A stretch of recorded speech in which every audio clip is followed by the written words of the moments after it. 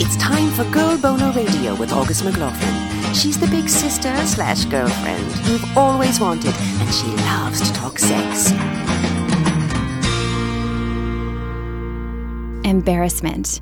It's one of the self-conscious emotions we all experience from time to time, some of us more often than others. In psychology, it's considered an emotion dictated by a disconnect between how we should respond or act around others and how we actually do. Given the many taboos and myths around sex and sexuality, it's no wonder that most people would be horrified if, say, a TSA agent discovered the vibrator in your carry-on, or, God forbid, you let out this loud, gassy noise during sex. Even the word sex or vulva or testicles draws up embarrassment for many people. If you're one of them, no worries. This episode is for you and for anyone who's interested in this topic. If embarrassing matters stand in the way of pleasure in your sex life or as a whole, know that you are far, far, far from alone. Even better news, embarrassment doesn't have to stand in the way of your girl boners or whatever kind of boners you have. Welcome back to Girl Boner Radio, everyone. I'm your host, August McLaughlin, and I am so thankful that you're listening. Before we dive in, a huge sponsor shout out to the Pleasure Chest, a fabulous place to shop for sex toys in a totally not embarrassing, non-intimidating atmosphere. The LA location was actually built that way on purpose, with clothing filling the room when you first walk in, and you can warm your way up to lube and toys and kinky stuff in the back. The staff won't be there to bug you, but they are there to help. So check them out at a brick and mortar location in LA, New York, or Chicago, or hop over to thepleasurechest.com. Now, I am so pleased to welcome my dear friend and phenomenal sexuality expert, Kate Scalisi, to the show for her 4th appearance in the studio. Yay! Kate is an advocate for the revolutionary power of pleasure inside the bedroom and out through her platform, Passion by Kate. She harnesses her science education, social justice insight, and radical empathy to empower folks to more tune in with their bodies, discover what brings them pleasure, and integrate that knowledge into their lives and relationships in ways that are both practical and powerful. A certified sex educator with a background in neuroscience and public health, Kate works with private clients, media, and other public platforms to help people understand and access their sexual pleasure in ways that are free of shame, inadequacy, and expectation. Her experiences living and loving as a person with chronic illness add an extra dimension to her perspective on what it really takes to make pleasure a priority, no matter what life throws at you. Kate's wisdom has been featured in top media outlets including Cosmopolitan, Teen Vogue, Redbook, Women's Health, Shape, Elle, Livestrong, Health, and more. And she is the weekly sex and intimacy columnist for Blood and Milk. She's also a sought-after public speaker, having brought her unique blend of science and woo to esteemed institutions, including Stanford University, Yale School of Public Health, and Johns Hopkins Medical Institute. Kate has a BS in neuroscience from Stonehill College and a master's of public health from Johns Hopkins University, and currently lives in New York City with her partner of over a decade and their adorable rescue pup. Thank you for joining me, Kate. It's so good to be back. I love that we can talk very freely. Yes. We have been. Always. For years now Years. about these topics. I'm curious, what brought about that lack of embarrassment for you? I don't even know. I often say that I feel like I missed a societal lesson of how I'm supposed to be a woman because I wasn't embarrassed about these topics until much later in life and when it kind of became a learned thing. And similar things, I always spoke up in group settings and I would just, if someone tried to interrupt me, talk over them. So I always say that I missed some of those memos along the way. And it wasn't actually until grad school where I started realizing that I was supposed to be embarrassed about things. And I love that definition that you gave in the intro around kind of between what we should and what we actually are feeling, because,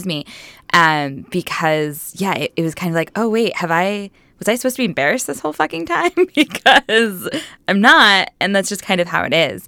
And I think I think a lot of things play into that. I was very lucky to have kind of the cool mom, if you will, growing up, who was always answering questions and for me, for my friends, and that really created this very permissive atmosphere, not for me to just do whatever the fuck I wanted, but there were still rules and whatnot that I had to follow, but to ask anything, to talk about things, to stand my ground. And so I think that was a really, really big part of it. And then my openness about it was always rewarded, again, until I went to grad school, and that's a whole separate story. People were always like, oh my gosh, thank you for talking about this, and they knew they could come to me for questions. So again, it just kind of the situation I was in, plus my personality, right? Like nature and nurture together created a really open atmosphere for me. And I've had to, and then grad school happened, and I was super shamed for being open about these things, and I've had to kind of crawl my way back out in the last, 6 years, holy shit, 6 years since, and be like, oh wait, no, that's all bullshit. I go back to not being embarrassed, go back to that place where you were just confident in what you needed and asked for what you needed. Yeah. So when the shaming came in, that must have been really surprising. Yeah. What kind of impact did that have on you initially? I really had no coping mechanisms for it, quite frankly, which is a little bit embarrassing because I went to grad school in my mid-20s. I didn't go straight from college. And so I actually feel a little embarrassed about how little coping mechanisms I had and how much I crumbled under that pressure and that shame, just because it was a really new experience for me. And there's certainly a level of privilege in that. And I'm very grateful that it wasn't until I was, in my mid-20s in grad school that I had to deal with that. That's a huge, I'm so deeply grateful for that. And the downside of it, like I said, was I just crumbled. And that was really when my eating disorder got really bad and my self-esteem just, plummeted. And then my confidence and my willingness to be like, hey, this is what I do. I talk about these topics and that's that.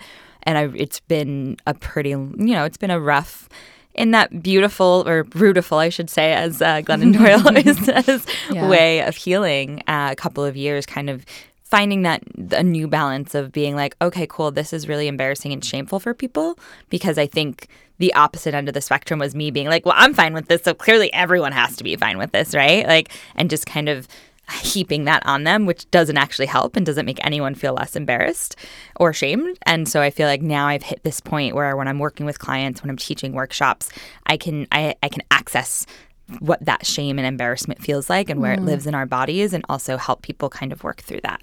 That's so powerful because it gives you this incredible empathy.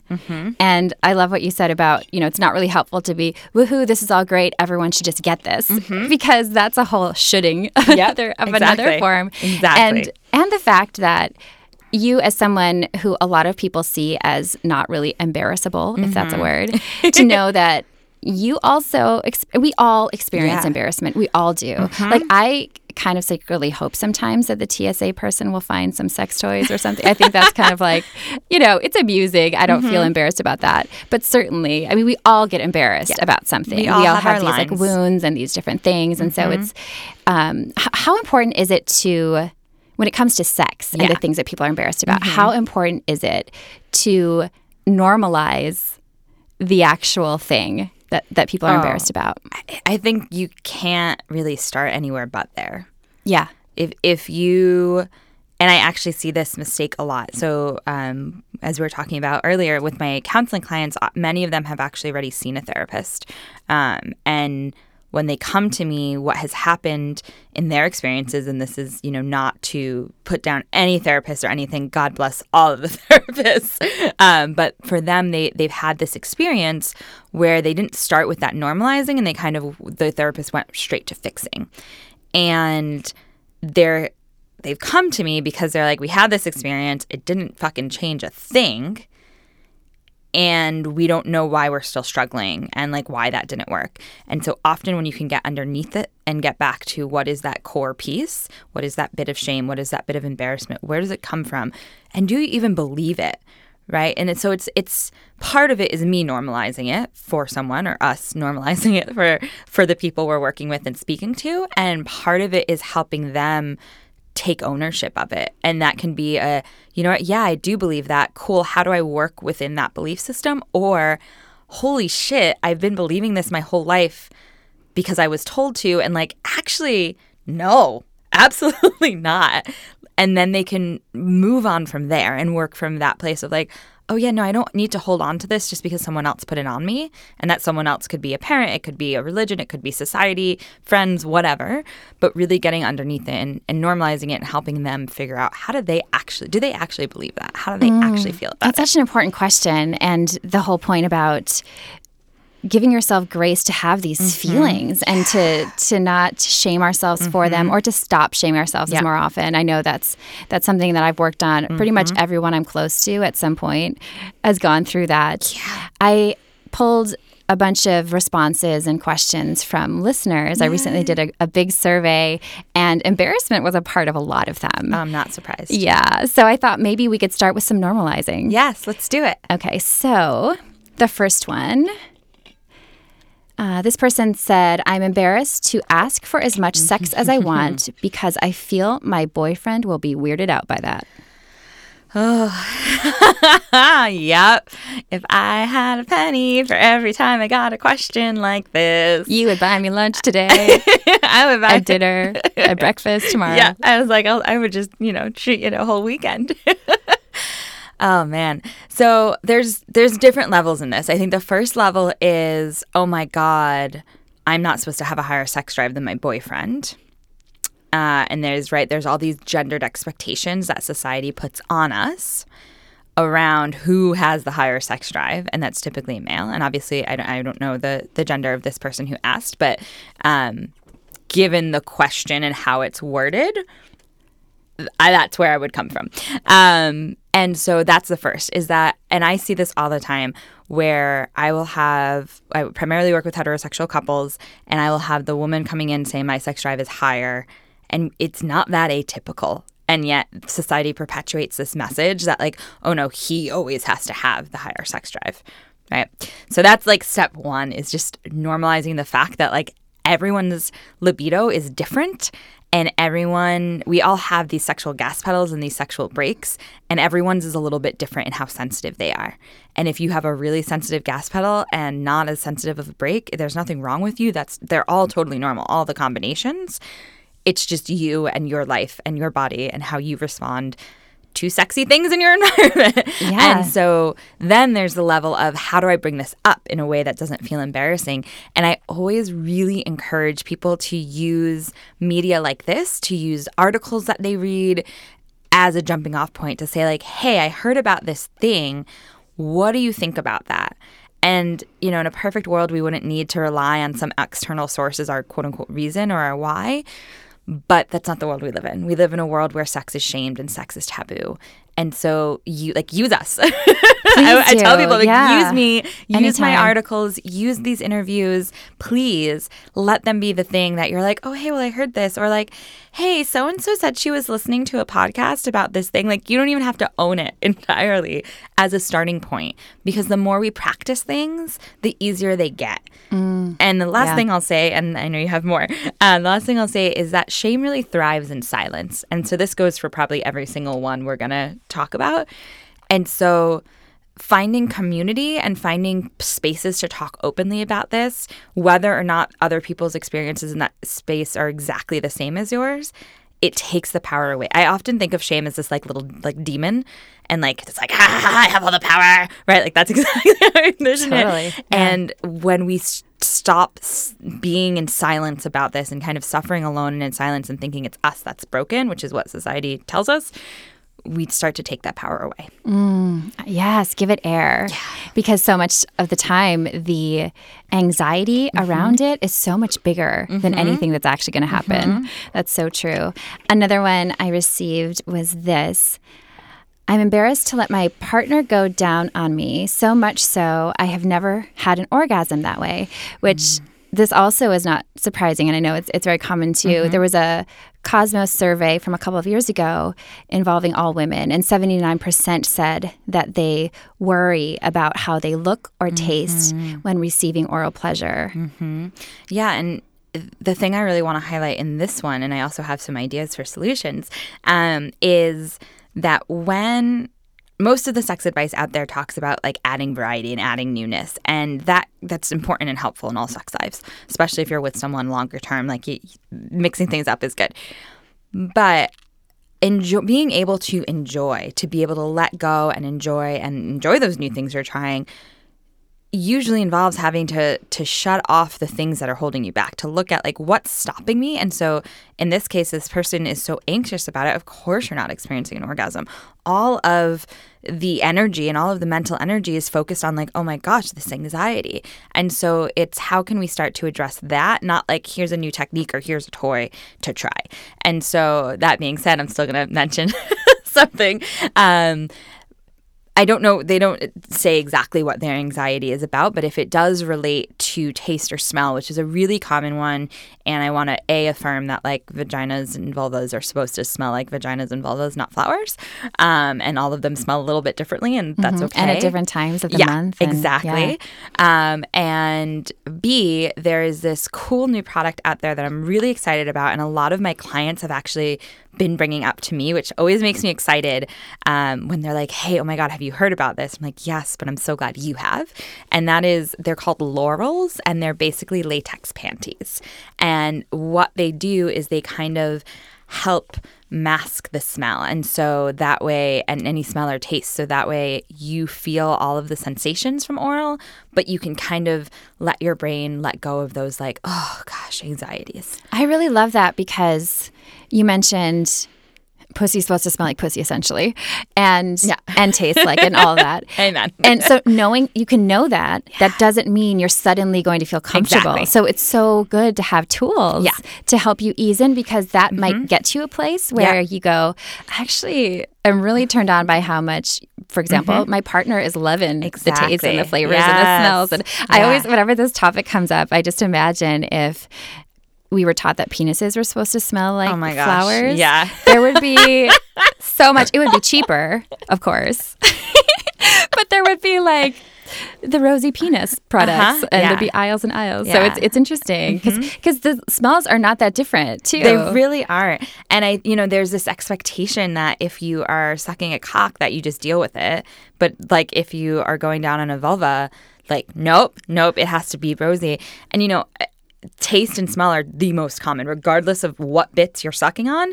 The most common reasons people avoid oral sex. And that's also flavored lube is also a great option. And obviously really wanting to look for one like one safe from Sliquid. And I'm naming these brands without having any affiliation, just FYI for everyone listening. Sliquid's great. I really like that. It's very pure. It is. It's really healthy and nourishing, and the flavored ones actually taste good instead of like, it tastes even worse. Yeah, no, I've been there too. Where it tastes kind of like, you have a candy that's supposed to taste like a fruit and tastes like perfume. Yeah. There's some good ones. Sliquid they don't taste like perfume. They taste like yummy candy. Deliciousness. So another listener wrote that they are embarrassed about the pimples on their back and so often has sex with a shirt on. So that ties into body image, of course, and I think we can all relate to that. Yeah, and there's a study, I think 2 years ago now, 2 or 3, that identified body image related thoughts as kind of some of the single most distracting thoughts someone can have during sex. It was a really cool study, and I wrote about it because I was like, this is, so many of us have been talking about this for years, and now we thankfully have a study that's like, yeah, you're right. And we're like, yeah, no shit. But it was a really interesting, and I forget all the specific details, but it was really interesting how they did it to really identify like, these body image thoughts. And so, this is a journey that, like you said, everyone has to go on with some part of their body, basically. And it's finding love and acceptance and maybe not even love, right? I'm not even going to go to love. It's finding acceptance and finding peace. Actually, one of the food bloggers I follow her name is Rachel Hartley, and she's a dietitian, and she does a lot with health at every size and mindful eating and intuitive eating. And she recently had a post. It's like how to find peace with your body.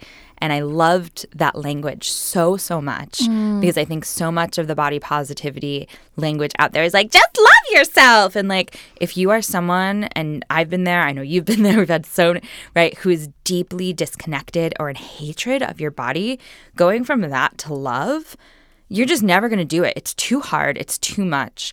And so can you start with like acknowledgement of the existence of that body or the existence of whatever you're struggling with physically. Maybe move on to acceptance and maybe move on to peace. And if you, like, wherever you get along that journey, like, fucking celebrate it, because that's beautiful and that's healing. And, you know, I think that there also the media that we see, like, how can you find other people? I know Erica Hart did a post recently about some of the acne scars on their bum. And it was, I mean, the comments just flooded with people being like, I thought I was the only one who struggled with this. I've beaten myself up. I didn't feel sexy. I'm going to start crying. And just all of these people being like, yeah, me too. Because let's be real, we all get pimples on our ass sometimes. Like, it's normal. It's so normal. Especially if it's summer and especially if you're working out, right? Like, we all get it and we scar differently. And so can you find other people who are struggling with whatever you're struggling with in your body, and just start looking at them and looking at yourself in a different way instead of only comparing yourself to, you know, the people we're told are picture perfect, societally, conventionally attractive. That's so powerful. And the whole idea of making peace with your body gave me chills. Right? It's so much more, because it's like I can be a friend with, I can make friends with my body. Yeah. I can make peace.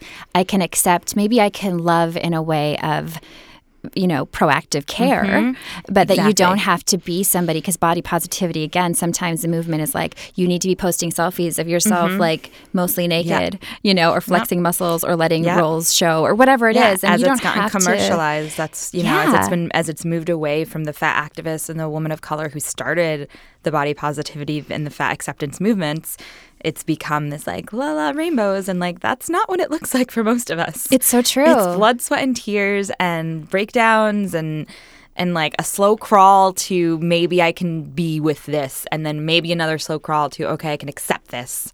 And some of us, that's where we land, and that's okay. Absolutely. And then knowing too that we can have immense pleasure without, quote, loving our body. Yes. And I know that for me, sex and sexual pleasure really helped me heal my relationship with my body. So sometimes it works it goes in both ways, which is beautiful. It's hard when it's both going the other way. Yeah. Because one fuels the other. But Absolutely. if you are taking those baby steps to make peace, and you are also, say, exploring with solo play when you hadn't before, or more often, or trying new sexy things that feel a little bit butterfliesy, maybe with the lights off because you're not comfortable yet, which I think is fine. It's okay to wear a shirt. Start where you are. Start where you are. And those orgasms, that connection, we get so present. Yes. It's the most zen thing, I think, to get orgasmic. And Absolutely. just to go, that might be your pathway too. I think that's really powerful. And I think sometimes, especially early on in these journeys, it's easier to let other people hold that acceptance and love and homeness for you. And so if there's a partner, you know, and this isn't about seeking external validation. It's about someone else maybe having the capacity to do for you what you can't right now. We even talk about this a lot in business, right? Like having a mentor who can see a bigger image, a bigger vision for your work than you can for yourself because you're so close to it. And so it's a really powerful thing if you have a partner who can love on that back acne, and like let them hold that space for you, and let like a little seed just be planted that like, okay, well maybe I can start accepting this too. That is gorgeous. Somebody else wrote that they're very embarrassed by the sounds they make in bed ever since an ex demanded they stay quiet. I'm glad there's nothing for me to throw within my distance right now. We're sending this person love. Yeah. Yeah, so much love. That enrages me. I see red. The only time you should be silent during sex is when it's part of the fun. Like stealthy sex is hot. Stealthy sex can be hot. Role-playing silence can be hot. No. Like trying not to breathe, because breath is so important too. So if you're trying to be quiet, you're also holding your breath and your muscles are tense. And then you have self-consciousness. Yep. And to have somebody have shamed you for that, which is so heart-wrenching, and I'm sure applies to many different scenarios where something that you're embarrassed about, maybe you weren't embarrassed. Exactly. It gets put on you. Yeah. And you're like, oh, wait, am I supposed to care about this? And then you get in your head about it. Right. You might have even loved it about yourself. Like, I squirt a little sometimes, you might think, and then somebody says, oh my gosh, you peed on me. Like those kinds of tapes can play up again. Yeah. So I'm so sorry that this happened because it's fucking bullshit. You go straight to like the deep compassion, and I'm like, I need to be with my anger first. This is why we're yin and yang. We are. We work perfectly together. So like, first of all, I do invite you to like do whatever grieving and processing of how that made you feel. Like, if someone shamed you for something, especially if it's something that you liked about yourself or you never even thought about, and it was just this neutral, just a part of you, like, feel your feels around that. Get angry, get sad. And, that's really on them. Like, that is on them. And, again, I think the advice of like letting someone else hold some space for you and is really powerful. If you have a partner now who loves those noises, like, invite them to tell you that if that would feel good, like, or encourage you or like talk to you or whatever. And the other thing here is that, exactly like you said with the breath. So, in porn, we often, especially mainstream porn, we hear this like, this really high pitched noise. That was really good. Thank you. What can I say? I was just totally on the spot. And you hear that, and it's very, the breath is coming in very like in the chest, and it's very short and rapid. And that's actually not going to lead to a better orgasm. If you want to think about taking deeper breaths and like more of a like that deep moany noise. I can't believe I just did that. That was also FYI. good. Thank you. I'm like, I just did that. It's fine. It's going out to like how many listeners. I love it. No shame. See, and I'm naming it. Sometimes you just have to name it for yourself. I'm turning red right now. You are. How adorable are you? Thank you. Anyways, back to my point. The deeper breaths you can take are going to help you experience more pleasure, have a stronger orgasm if experiencing orgasm is in your repertoire, and just enjoy the experience more. And being loud is a part of that. So, start small. I always say, whether it's body, whatever it is, like, start where you are and take like the next tiny baby step that feels a little uncomfortable, but not like, oh my God, right? Like, not triggery uncomfortable, just like, okay, this is scary, but like, I think I can like maybe let out like a little baby moan right now, like just a little one, and start to reclaim that. But also, like I said, feel those feels towards that person, because no one should put that on you, and that's such a reflection of their probably discomfort with noises. And I actually just answered a question, a reader question, about like, how do I get my partner to talk during sex? So like, to make noise and to like tell me what they want and to like share fantasies, and so it's a beautiful thing. Noise is a beautiful thing. Yeah. Unless it's something you're playing with. Right. And as you mentioned, practice is so helpful, and the first time might be more difficult, but you do increase confidence, and maybe you're making noise by yourself. I also thought of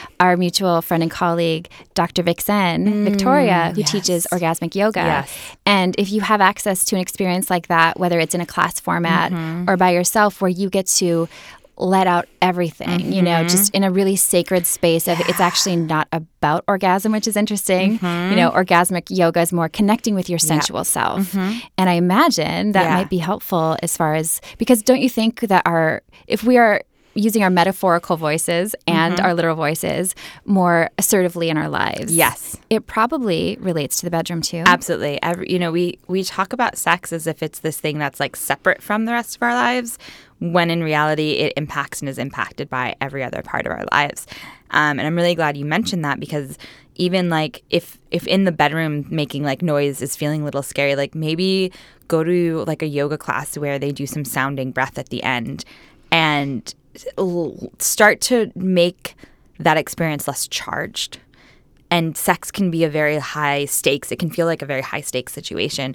And so if there's something you want to practice, the more you make space for experiencing pleasure in any part of your life, the easier it is to kind of lean into that during the higher stakes at the challenging times, or the times where you tend to feel more shame and embarrassment.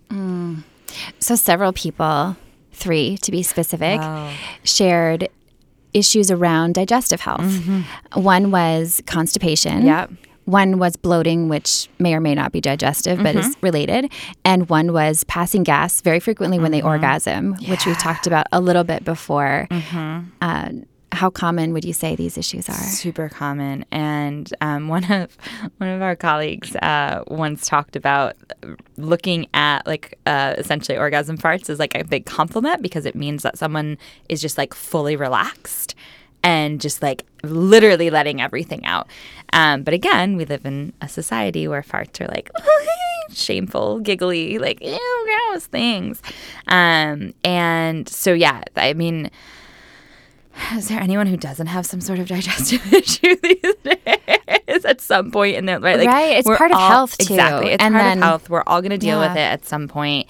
And, you know, I think those are similar but separate issues, right? And so can you reframe the experience is something that's really powerful, like I just offered around the farts. Is there a way to reframe what you're feeling? Connecting to, like, what is the story and, like, who told me it, and do I actually believe it, or am I just feeling this embarrassment because I was told to? Obviously, of course, checking in with a healthcare provider to make sure everything is okay. You know, that's always a good thing to do.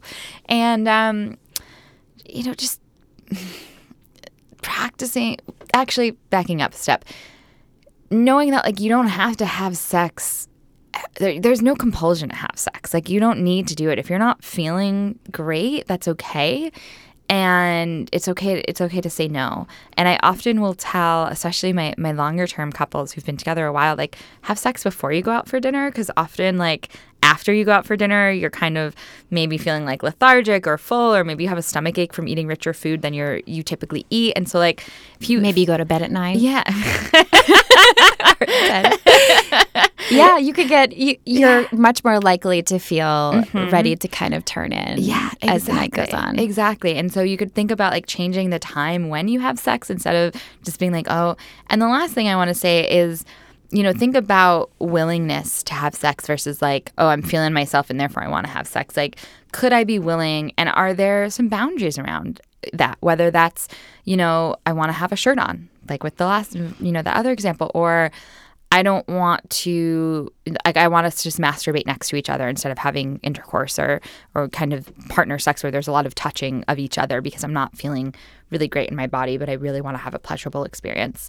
So, you know, how you have sex and what you do and what you don't do are really up to you. And when you have it, it's totally up to you. And there's lots of workarounds for all of these. That agency is so important and so empowering. Just hearing you talk about that, I felt so much, because in every interview where I've talked to someone about their sexual empowerment journey, there is this point.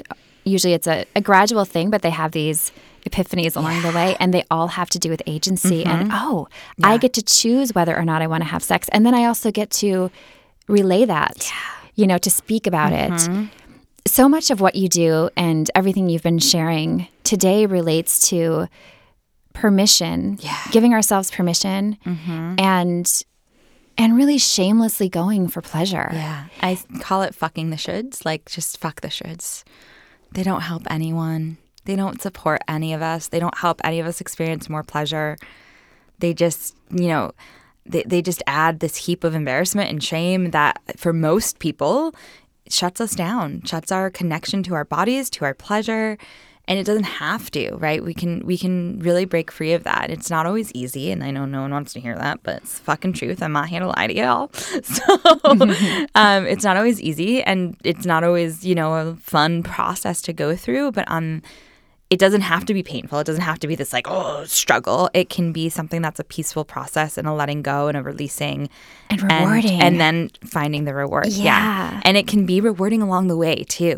Because every time you own your pleasure, every time you put up a boundary around what you want to and don't want to do, every time you fuck the shoulds and say, like, you know what, no, it doesn't matter how many times I have sex, it just matters that my partner and I are happy with whatever that number is, you gain a little bit more sovereignty, you gain a little bit more agency, and that trickles down into every part of your life, your relationships. You know, I love my favorite story is of a client who her first homework was to take a 5-minute walk on her lunch break. And I love telling this story because she told me later, she's like, I basically thought you were crazy. And like, why did I just pay you money to tell me to do this? But she trusted me because she was like, whatever, I signed up for this, so I'm going to do it. And 2 weeks later at our next call, she's like a different person. She was like saying no to shit at work that wasn't like she worked in a pretty male dominated environment. So she would get asked to do admin stuff a lot. And she was asking for what she wanted and carving out time to work out and cook, and it was just amazing. That's amazing how trickles over. That someone would come to you they're looking for sex help, right? They probably Googled sex help or something, or like their sex thing, and they're looking at you like, wait, what? Am I supposed to like use my vibrator on this walk? Or no. I was like, no. Just go. And if it's raining, I was like, just sit in the lobby near a window, just like get away from your desk for 5 minutes. And it was the catalyst for just everything. And we've worked together twice now, and like it's I don't have words because it's just such a that's why it's so helpful feeling. To work with somebody who specializes. Yeah. Because as you said, if you go to a general practitioner of some sort, and everybody has skills they bring to the table. Absolutely. But because so many people have shame around even talking about sex, they might not want to tell their therapist, I'm looking for help in the sex and intimacy department. And if you don't go to someone who knows how to look for these specific things, it's very nuanced. Yeah. And, I always say like we lionize healthcare providers, right? And there's some truth to that because they work really hard, and I'm not diminishing them. And also, all of us are living in the same shamey, sex negative soup. And one of the things that sex educators and therapists do as part of their training is specific exercises and programs and events to examine that shame, to take it out and look at it, to figure out like, what are my boundaries within this work? What is going to not be, ethical for me to work on because it's going to bring up too much of my own shit, and that's always a moving target. And so we go through the very same process that we often then take our clients through. And because we've done that work, we're able often, right, and I'm speaking very broadly, but because we've done that work, it makes us more able, I should say, to help other people and identify like the underlying pieces versus, say a doctor might get an hour or two of sex in their entire medical training, sex education, right? And they haven't gone through that process for the most part unless they've sought it out. And that requires a lot of extra work for them. And some people do it, and that's amazing. But, same thing for general therapists or couples therapists, right? It's a different skill set. It's not better. It's not worse. It's just different. That's such a good point. And I think it's helpful for people to know that because I think when we're in a difficult situation, especially if we're really struggling, it's hard to do even that emotional labor. Oh, my gosh. To look for the support, So if you know what to search for, I think that's really, really helpful. And the more specific you can be in your searching, the better you can get, find help. Yeah. And it might not be local, it might not always be covered by insurance, but it's always worth. A lot of us also do this work to help as many people as possible. And so we'll do sliding scale and, we'll do things to make it as accessible as possible. How do we start to pinpoint what the internalized bullshit that we do have is? Because it feels to me like it can be very subliminal and so embedded in our like DNA almost. And it's never right. It's never about sex. Anytime someone comes to me with a question about sex, and like I would say 95% of the time, just like in the case of the client that I shared, like it's not actually about sex. It was about agency. And so I think I'm a huge fan of journaling. I assign journaling to almost every client. I use it. We use it in my women's group. I do it in my workshops, journaling all the way. And so journaling, especially when you're actually using pen and paper because it engages your brain differently than typing or using like a stylus on a tablet, and kind of just starting where you are. And so like I have low sex drive, right? That's a really common question. Or I'm embarrassed about X. And then just kind of asking, okay, what else? Okay, what else? What else? And just continually just spending maybe 5 minutes and the entire time just what else? Where did this come from? And really, again, kind of taking it out and looking into it and just let your intuition guide you and just keep what else, what else, what else, what else? And that will help you get more underneath it. than just like, oh, I have low sex drive, I must be broken. Right. Which is only the surface. Only the surface. And it's the start of the search. Exactly. And it's a painful. I don't want to diminish that. That's a really painful place to be for a lot of people. Some people are like, whatever. But a lot of people are like, no, I want this to be different. And so getting underneath it and figuring out where did this come from is really powerful. I love that you brought up journaling, of course, because I'm such a fan of it. And also, you're featured in my journal. I was like, that was not planned. That was not planned. At all. Just like my bio, like talking about shame, I was like, oh, we didn't write that bio for today. I was like, that worked out well. It worked out. Things are snapping together. I know. So I'm so excited for your journal. I can't wait to fucking get it. Yay. Thank you so much. And I loved what you shared. So your section, it's full of stories, and the story about you share expertise as a professional, and also you talk a bit about bringing play and fun, which I think is so important, especially when we're feeling embarrassed about things, or we're dealing with chronic illness, or if we have, somebody said they have chronic constipation. That's not like an occasional thing. That's something they're living with, and it can start to make sex feel heavy. Oh my gosh, yes. And you're very, I think, skilled. One of your kind of magical superpowers is you are very good at the play and the fun and the dancing, impromptu dancing. So for somebody who is feeling like it's heavy, what are some ways to start feeling the play and the fun? Yeah, I think taking a step out of the routine is really important. And so I often talk about doing like everyday adventures instead of, we often think about like new experiences with a partner or with ourselves have to be these big, expensive, timely, costly, blah, blah, blah to-dos. And they don't. It can be as simple as like ordering takeout from a new place instead of like your go-to. And it's a little bit harder to do because you gotta have to like look at the actual menu and like figure out how to order, and versus like, your standard takeout place, you know what to do.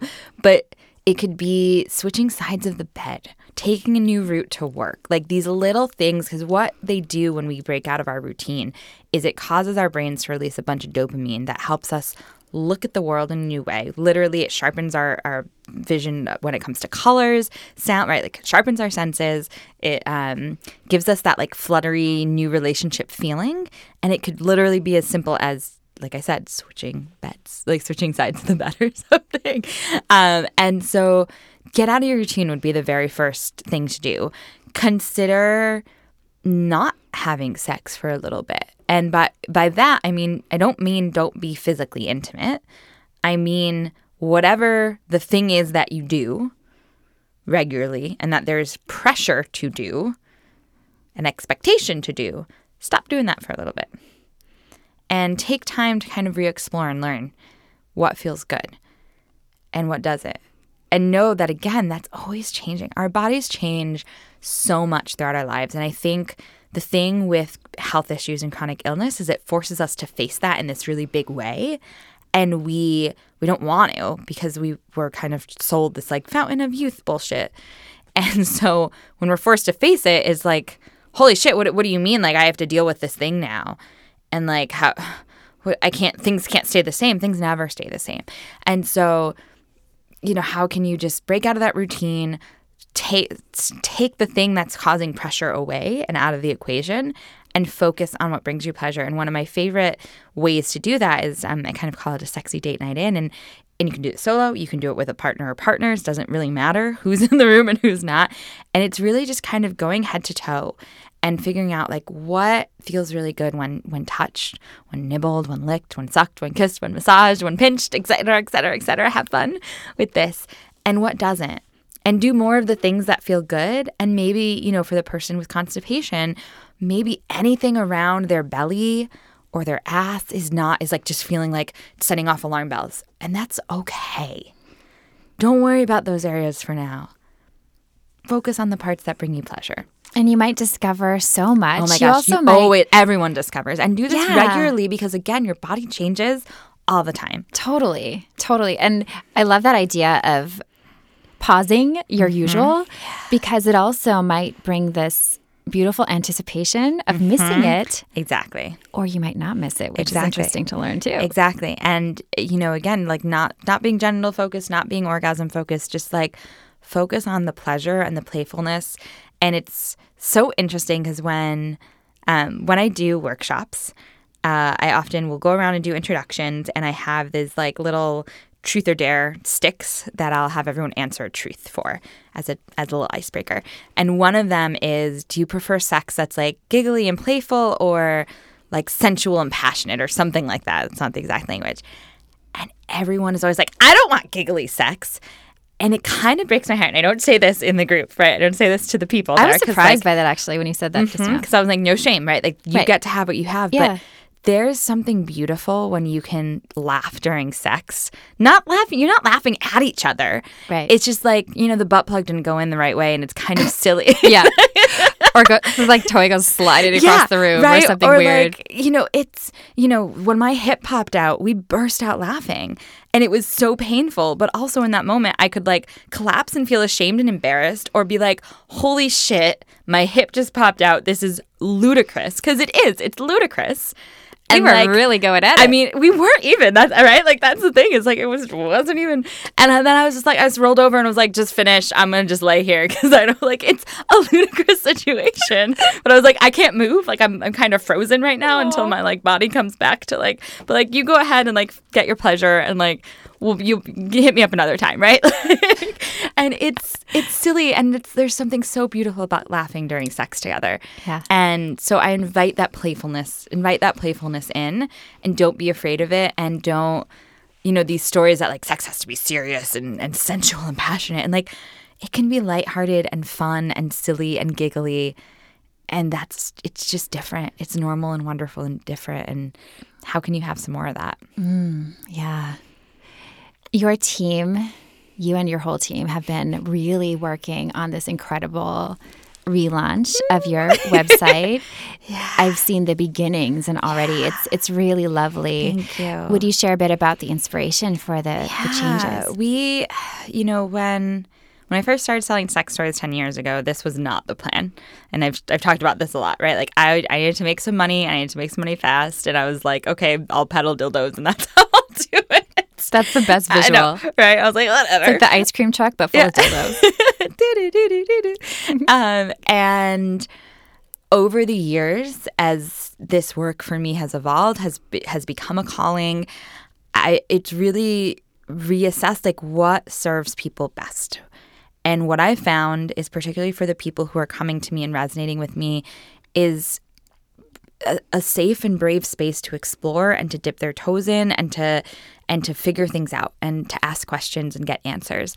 And so with the relaunch and overhauling the website, we really wanted essentially the website to capture exactly what I do when I'm working with people one-on-one, or when I'm working in kind of those small group workshop spaces, which is, well, come on in, here's a space where you can show up exactly as you are, ask whatever the fuck questions you have, even if there's a little voice in your head saying like, oh my God, don't think that, no, stop, right? But like you can do it because we've established that you can do it, and just kind of hang out a while.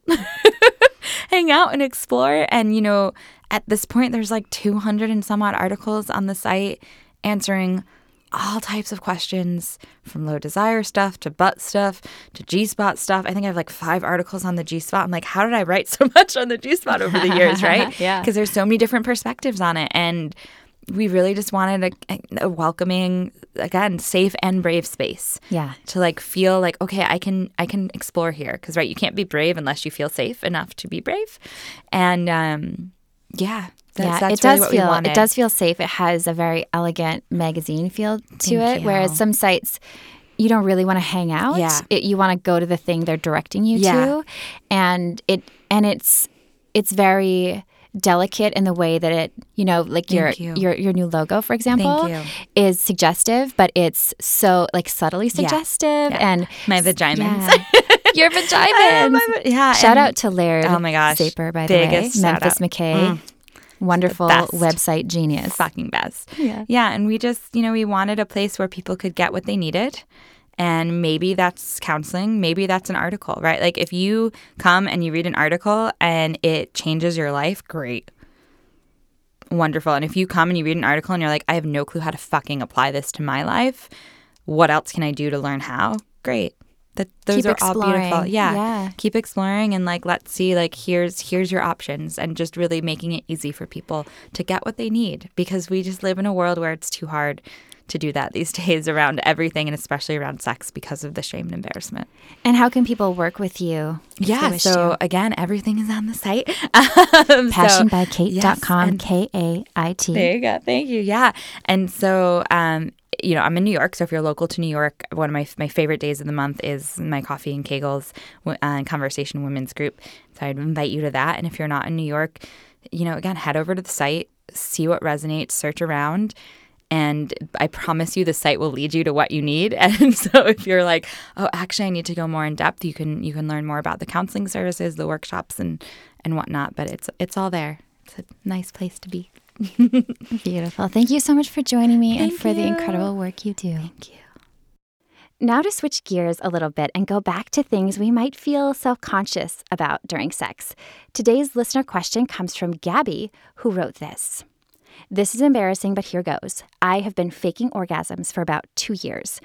My boyfriend and I have been together this whole time. He has a very small penis, and I have only ever come through intercourse with someone who has a bigger penis or with a sex toy that is also on the bigger side. I suppose this is more like a confession. Anyway, I would love to hear your thoughts. Gabby, I first really want to validate your feelings and honor your bravery and vulnerability in sharing. I think people, especially women and femmes, are shamed for faking orgasms, but there are so many different complexities that can make them seem like the best option at the time. And I get the sense that you're going for really compassionate reasons here. You're used to experiencing climax in a particular way and haven't been able to do so. And it sounds like you don't want your partner to feel bad for not really getting you there, right? Which brings me to a really important point, which is it's so easy for us to think that orgasm is something that somebody gives us or does for us. But in reality, orgasm is something that we can invite for ourselves and experience. It's not something that we are given. And there are so many ways to bring on pleasure. Here's what Dr. Megan of GreatLifeGreatSex.com had to say. Gabby, I'm really glad that you're asking this question, and I certainly hope that you know that you're not alone.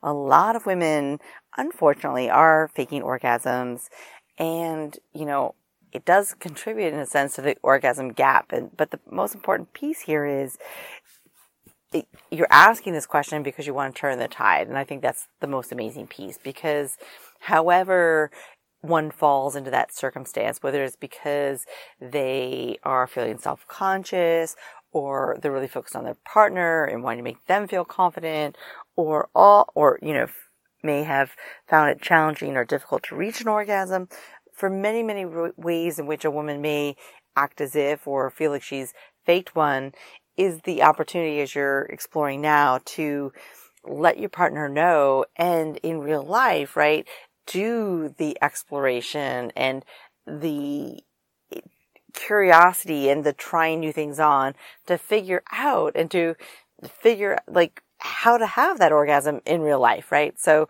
first of all, part of me wants to say that I want to normalize the perspective that 2/3 of women don't have an orgasm with penetration alone, because I think, Hollywood and a lot of the images, especially in porn, etc., we get this idea that, in a sense, quote unquote, what's wrong with me? And so if anybody listening, either is challenged and hasn't yet had an orgasm, or has one with external stimulation or oral sex, but not with penetration, it's just to recognize that, you're perfectly normal.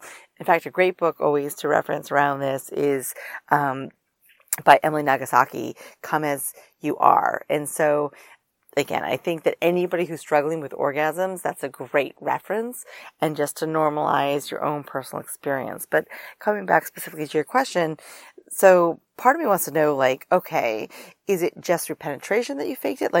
Is he able to bring you to orgasm with oral sex or external clitoral stimulation? Or what about G-spot? Even use his fingers internally? What are the different ways that you guys even explore turn-ons, arousal? And again, is it just in the capacity or in the context of penis and vagina sex that you're faking it? And so when you want to come clean in a sense, I think it's to say, first of all, there's options here. One is just to sort of say, wow, I'm not even, express your vulnerability, your conflict, your confusion, and just sort of say, there's a part of me, I'm not even sure how we got here, and this is a really difficult thing for me to share. And I hope you know that I'm really coming from the best place, because I really wasn't sure how and in what way to bring this up. So you sort of want to start the conversation and sort of set the tone that, this is not an easy thing for you to be sharing, but again, your positive intentions, and then letting them know that, you're sort of not even sure in some ways how you got here, but you do know that you haven't been having orgasms or not consistently. And the reason that you're sharing is because you really, really want to explore and discover that together. I think it's also true that another option is to sort of say, from the place of exploring and wanting more pleasure, and not necessarily having to say at this moment that you haven't had an orgasm, but just sort of whether you're listening to Girl Boner or you read it in Cosmo or Redbook or online, that, aren't we all up for having my version, right, is a great life with great sex. So, in that vein, there are a lot of things you haven't yet tried and you want to explore together. And when I say this, it's also to recognize that, sometimes, because you mentioned that your partner is small, listen, again, hands, mouth, it's not just about penetration. And even with penetration, I think it's a lot about angles, and positioning. But that being said, listen, there's also penis sleeves and sheaths, as well as dildos. So, you could just sort of explore that also. It's like, again, as I often say, tools in the toolbox. So is that something that he'd be open to or want to explore with you? Because again, it's about sensation. At the end of the day, let's not forget, good sex is about giving and receiving pleasure. It's not even about orgasm per se. And so in the vein of wanting to feel more pleasure, you could sort of say, these are things I don't yet know, I haven't yet tried, I'm curious about, and really get a sense of what is he thinking and what might he want to do and or try on. Because, as I often say, our biggest sex organ is our mind. And so the possibilities are really limitless. So you really have the, thinking about what is the right choice for your situation. Do you really want to say, hey, and just sort of own that this is a really hard, challenging conversation? And really tell him the historical piece, and or even do you maybe want to do another version of that, which is just starting from where you are now, focusing on just enhancing and increasing pleasure and ways to do that. These are both, in my mind, equally, good options. You are your own expert and you only know what feels right, like the right next step, and how to introduce or explore this with your partner. But the biggest thing I want to take away, and for you and for anybody listening, is that, first of all, whenever we fake an orgasm, we're not giving our partners reliable feedback to know how they give us pleasure. And it may also be we don't yet know, right, how to achieve an orgasm. And so this is something we're like in it together, right? We're in the thick of it together. But that ultimately having these open, honest, frank, can be challenging, right? Vulnerable conversations, but it is through that you're going to have an opening up the possibility to explore both mentally as well as physically the turn-ons that ultimately are going to give you more pleasure and ideally more orgasms. So, as always, would love to hear how it goes. Dr. Megan is so right about how common orgasm faking can be. A pretty recent study published in the Archives of Sexual Behavior involving hundreds of college-age people, 64% of participants admitted to faking an orgasm at least once. That included 41% of the cisgender men. I'm a big fan of honesty, but if revealing the whole thing and having that conversation feels too intense, and it might because you're concerned about self-consciousness, right? I love Megan's idea of trying different things. Maybe you could say something about desiring more or different kinds of pleasure for both of you because you're feeling curious. Because I do think you're curious. It sounds like that's why you wrote. You could also suggest taking orgasms completely off the table for a while. Say, I just want to see what happens if we kind of just not necessarily avoid it, but explore other kinds of pleasure and just see where things go. And you might both be surprised by what happens. If you do share that you're faking it, I'd probably point out that you do experience pleasure and make it more about you than your partner, if that makes sense. There are also some sex toys you could try. You could have your boyfriend guide a toy that you do experience orgasm with, or you could show him how it works on yourself face to face, which can be very hot.